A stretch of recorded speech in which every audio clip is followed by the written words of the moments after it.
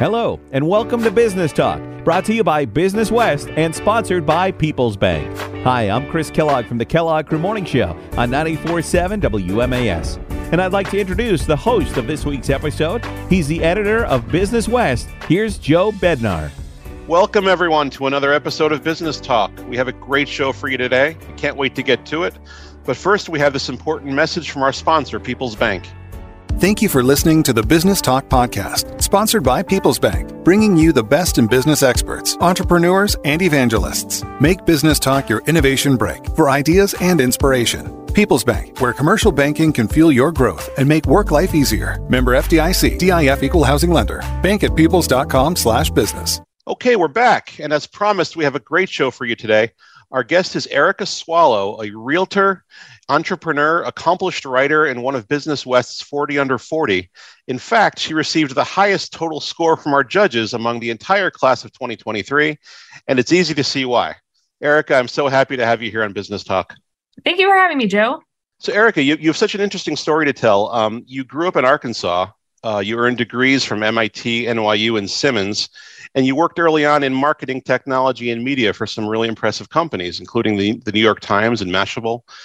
Tell me about that journey and what your early career goals were like and the work you did. Yeah, thanks so much for characterizing my journey as interesting. I early on, as a first-generation college student, I had a very simple goal, and that was that I needed to create a sustainable life. So I was a very creative kid. I loved writing and art, but I also was very intrigued with how businesses ran. Out in the middle of Arkansas, I would receive magazines from New York City. I would look at the editor's page and see, okay, the buildings are located in New York City. Okay, so I have to get there somehow to be able to do this whole media marketing thing. And so that's how I dreamed of going to New York University. I thought if I go there, I should be able to figure this whole thing out and have a creative business job. And so my early career was really about trying to understand how media and marketing worked and how do companies talk with the consumers, us out there, and how can we do that in a way that benefits not just the businesses, but also the consumers. So my first entry point into after college was as the first social media, as a senior in college, was the first social media intern at the New York Times. And that was a really cool position because I got to be the New York Times essentially on hundreds of social media channels. And we had about 110 on Twitter. We had 29 on Facebook, all of the different verticals. I was able to connect directly with the journalists who were creating the news that I saw as a kid back in Arkansas. So that's how it all got started. It's interesting that you said you were the first one in that role. So they were just, I guess they and other media companies were sort of moving into the importance of that role in sharing news across sort of, I guess, a changing media landscape in social media. Yeah, it was 2008, and I was at a job fair at NYU with my friend who was in the journalism school, and he was so excited to talk to the New York Times, but it turned out they were only there trying to get some insights from the youngins about how to use this thing called social media. And so I, being a marketing intern and having that interest, I, popped into the conversation and, went forward with interviews and such, but that was the goal at that point. And after I graduated, it just happens my mentor and supervisor, Soraya Darby, was going off to start a startup. So I essentially took on her role as a consultant and was then thus leading all the interns that used to be me in figuring out the New York Times presence in social media. It was very cool because I got to work with those big startups we all now know, Facebook, Twitter, Foursquare back in the day, and talking with YouTube about how the New York Times was going to use these platforms. And we got to be an innovator on all of those platforms, oftentimes the first business and particularly often the first media company to use certain products that, Facebook, when Facebook was changing its page for businesses, different ad units on the homepage, those sort of products we got to use first. It was a fun time. You were doing writing over the years too for publications as well, right? Yes. After I left the New York Times, I went to Mashable as an editor. I was there for a little under 2 years, had a really great high growth role there, essentially managing all of the supported content. We went from having just a couple supported content partners to having more than 50 and having $1 million deals. And at that point, I had been getting contacted by a couple of different media organizations, including Forbes and Entrepreneur Magazine, that wanted me to write with them, but I couldn't because I had a non-compete. So I ended up just making the decision that I wanted to go freelance, and I wrote for those publications as well as others. And at the same time, I started going a little more deep into being a freelance marketer, and was working with clients for about half of my time doing social media and content marketing strategy work. And then on the other half, I was writing in business news, mostly features. Did you find that to be a really gratifying sort of combination of roles? It sounds like it would have been. It really was. I got to speak with the entrepreneurs who were creating the products, and then I got to go use the products in my consulting marketing work. So I was often at the forefront of learning what the new products were for marketing, digital marketing, and then I would actually get to go try them out, or I would choose not to based on my knowledge. But it was also inspiring because these entrepreneurs and these heads of business and all of these folks I was interviewing were actually leading the type of lives that I wanted to lead as well. So I was getting to, through my writing, get to speak with the people who had somehow, in my mind, figured it out. Little did I learn, and I did spend, almost 2 decades in digital marketing for startups. I learned that it really is a grind, and it looks like when you're on the outside looking in, wow, they've got it all figured out. But really, anything is always, grass is greener on the other side. And for me, after putting in so much time in the digital marketing world, I realized, oh my gosh, I'm just going to be toiling my life away. And making those above me very rich on ideas that myself and my colleagues in the middle level are putting together. Even if I was, in some roles, I was the head of marketing or VP of product. Even in those roles, I was always serving someone else and someone else's interests. So I never really felt like I was doing the thing that was true to myself. It's a thoughtful way to look at it, and when we talk I've been talking to business people for like a quarter century at this magazine. And, we talk about satisfaction on the job. We talk about people want to make a good living, but it's interesting to hear a younger person kind of talking about what, right from the very beginning, thinking about what kind of life you wanted to live and what kind, that sort of balance of, I just think it's important. I don't think enough people do think of it in terms of what kind of life you want to have, rather than just kind of what kind of career you have, what kind of money you want to make. Yeah, a lot of times when you're a kid who struggled, you might have that mentality a little sooner, I think, in life. For myself, we moved around a lot. My parents never had, I mostly grew up in a single parent household, but I had stepdads all the time. It's one of those things where I had such a unstable childhood that I wanted to figure out very early how I could make my adulthood stable. So I've always tried to figure out what am I supposed to be doing here. And when I would find lots of satisfaction in my career, I would often be suffering emotionally or mentally on the flip side. So I had to figure that one out myself, which was you can be very happy in your career, but you can also be suffering on the inside, whether that's emotionally or mentally, or even for some people physically. They spend so much time sitting at a desk and then now they have back problems. So I try to keep an eye on my whole self, and I don't do the best job of it. I do keep an eye on it, but sometimes I'm also in that role where I've known for a very long time, I'm looking at a particular part of my life and I'm like, something is wrong with this part of my life and I just can't figure it out, but at least I've identified it. Yeah. We're eventually going to get to talk about your current role as a very successful realtor in the region.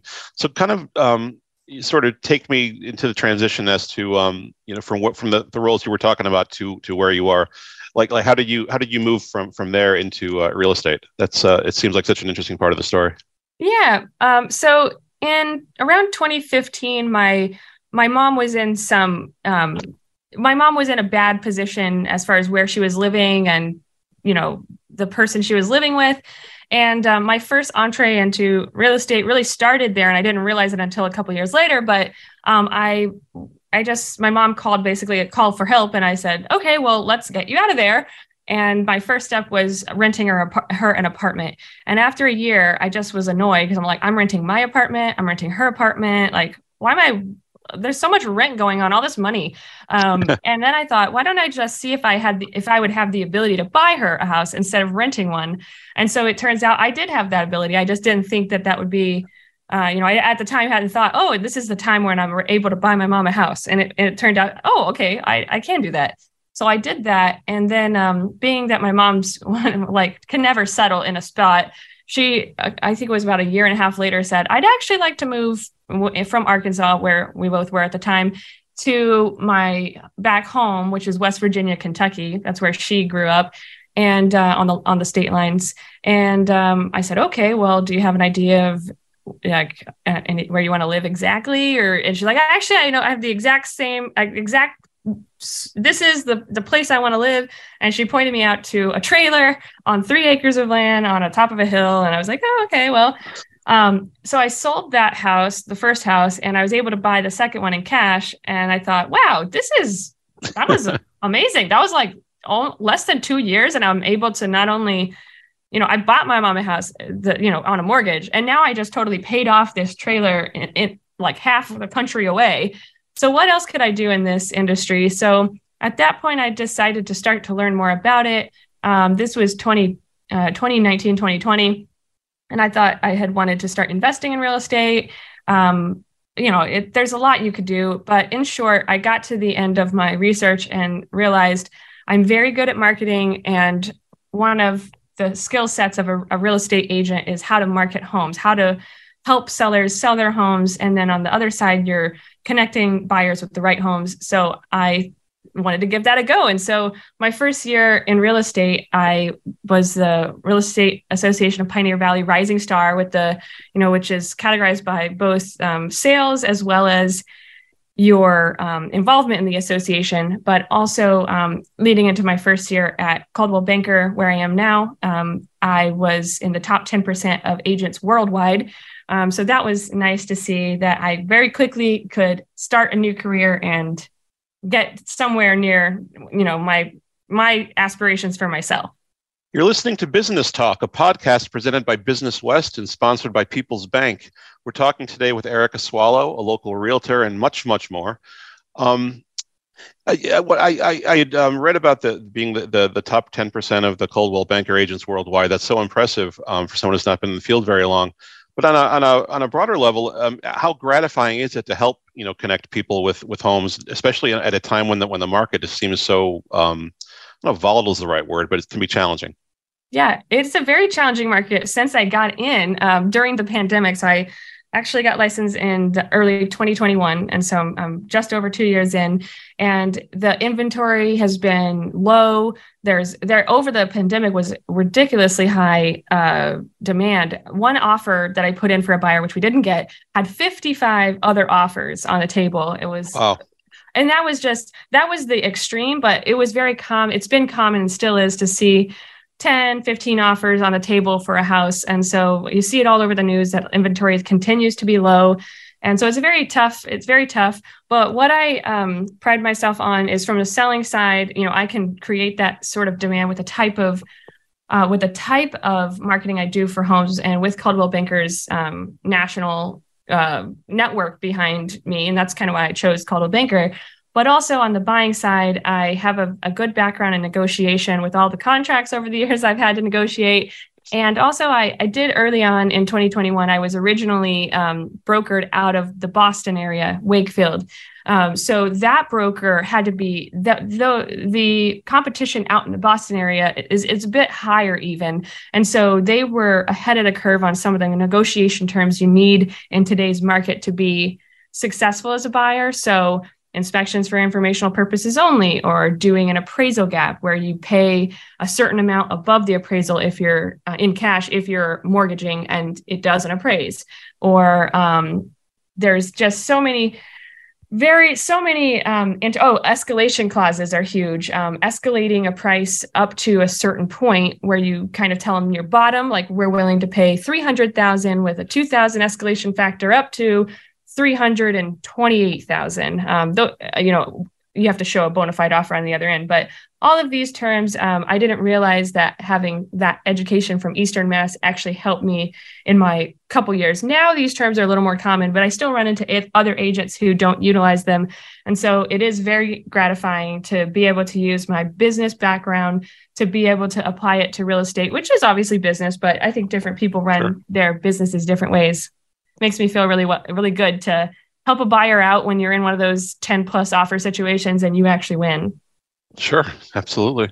Kind of shifting gears a tiny bit, Greg Thomas, who directs the Berthium Center for Entrepreneurship at UMass Amherst, who knows a little more than I do about entrepreneurship.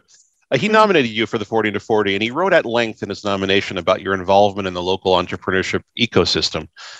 Tell me about how that came about and why you have a passion for it.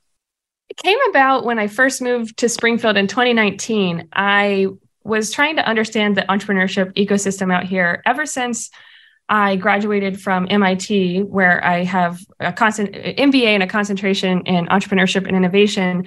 I had been thinking of ways that I can help my local market with creating more entrepreneurs, getting more kids interested in entrepreneurship. So I'll just go back actually quickly to 2015 when I did graduate. I went back to my home state of Arkansas and was working with a technology education nonprofit that focuses on getting entrepreneurship and public service education into the K-12 system. So I basically was trying to connect my past as a kid, not realizing that starting a business was something that a poor kid like me could do. I had always thought, I had friends whose families owned pizza shops or lawn care services, or they were, one of the executives at the local bank. And I thought all of these people were they can do that because they're well educated. And then once they decide they want to do something themselves, then they do it. So that was something I actually only learned, I would say, after college, after my time at the New York Times. I still hadn't at that point realized I could be an entrepreneur.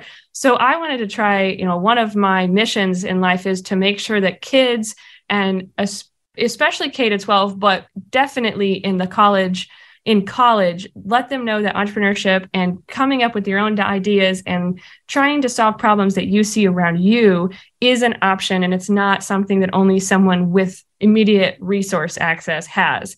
So when I got here, back in Arkansas, I did that. And I ended up going to Silicon Valley and working at a similar ed tech nonprofit, doing the same thing more nationally. But anywhere I go, I really want to connect with the local entrepreneurship education scene and see how I can be a mentor and be helpful. So the very first person I actually connected with was Gregory Thomas, the executive director of the UMass Amherst Berthium Center for Entrepreneurship, to say, what is this ecosystem all about and where could I plug in? And so he got me really plugged in at the Berthium Center. And I have been active volunteering there as a mentor and a judge to their innovation competitions. One thing that I meant to ask about before when we were talking about your writing, and I don't want to miss out on it because I think it's so important, interesting. You wrote children's books. Tell me about that. Yeah. So that's a part of that same mission is my colleague Lee Zung, who's an illustrator and just a great designer overall. She works in Silicon Valley at a tech company. She and I got together and we had the same vision back in Arkansas. We wanted to teach kids as young as possible about entrepreneurship and that kids can be entrepreneurs. So we created, we thought of many ideas. We could do a calendar, we could do a coffee table book, we could do a podcast. There's so many things we could create. And the one we decided that we both were really excited about was creating a children's book series about kid entrepreneurs. So we created the Little Launchers series. It is a 4-book picture book series about real kids with real businesses. And it's still out there. You can go find it on Amazon. It technically can be found in other bookstores, but you have to have them order it because we're not that famous. But Lee, she illustrated it and I wrote them. We traveled all around the country talking with these entrepreneurs and just getting really inspired with their work. If you definitely check out this series. It basically, for example, one of the entrepreneurs is Gabby Goodwin. She not only created a new hair clip, but she actually has a patent on it. It's a special type of hair clip that keeps textured hair in the clip, because she, as a kid, would go to school and lose all of her hair clips. So she and her mom came up with this idea when she was 5 years old, like, how could we redesign this hair clip? And so now she's now a teenager, and she's been running this business with her mom ever since. But she's one of the 4 kids. She is a very big fan of the book series and uses it herself in her own speaking to educate young entrepreneurs from her perspective. Sometimes it's easier for someone younger to also give that message. What a great message for young people to have an idea to do something that affects people's lives with. I think it's a great topic for books that would inspire kids. We only have about a minute or so left. You are being celebrated on June 15th at the 40 Under 40 Gala. Our quickly sold out event every year. I'm so excited about it. I enjoy being part of that every year and meeting all folks like you. Just give me your impressions of the quality and depth of the young professionals of this region. I mean, when you kind of network and speak to folks and kind of see the sort of talent we have here, I mean, what are your impressions? Much like the housing market, I would say that the talent market over here is almost a hidden gem, because these days you're seeing with the housing market people coming from Boston, New York, and they're all like, "Whoa, I didn't know this place, Springfield, or like what's in Western Mass. This is an interesting place. It has a great quality of life out here, and the homes are beautiful. You get lots of space." I would say the talent is similar, because you have a lot of people who are attracted here because of the lifestyle mostly, or I would say, or they grew up here and they come back. But I've been so impressed with everyone I've met. Many entrepreneurs are just, they grew up here and they didn't even go away maybe. But there were quite a few of those grew up in Springfield and came back and are now doing really big things. I'm thinking of like Kenny Lumpkin of Dewey's, for example, or I think of Ray Berry of White Lion. These are examples of individuals who I networked with early on as well, and are just impressed with the vision they have for the region. And I feature young and old, all professionals in my series Best in the Nest too. Part of my own goal as a realtor is to attract more people to live in Pioneer Valley in Western Mass. And the Best of the Nest series is that is all about highlighting the best local businesses, and it features the entrepreneurs in the videos themselves.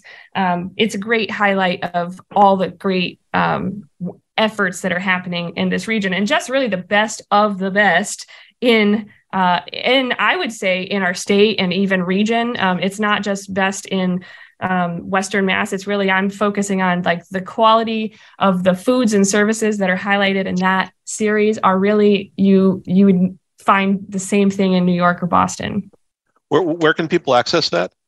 That's on YouTube. So you can look up the Turnberg and Swallow team YouTube channel and find the Best in the Nest series video series.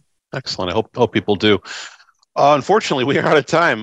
We had a lot to talk about, and it was fun. Thank you so much for being on with me today.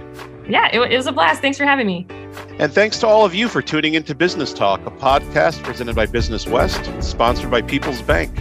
I'm Joe Bednar, the editor of Business West, and we'll see you next time.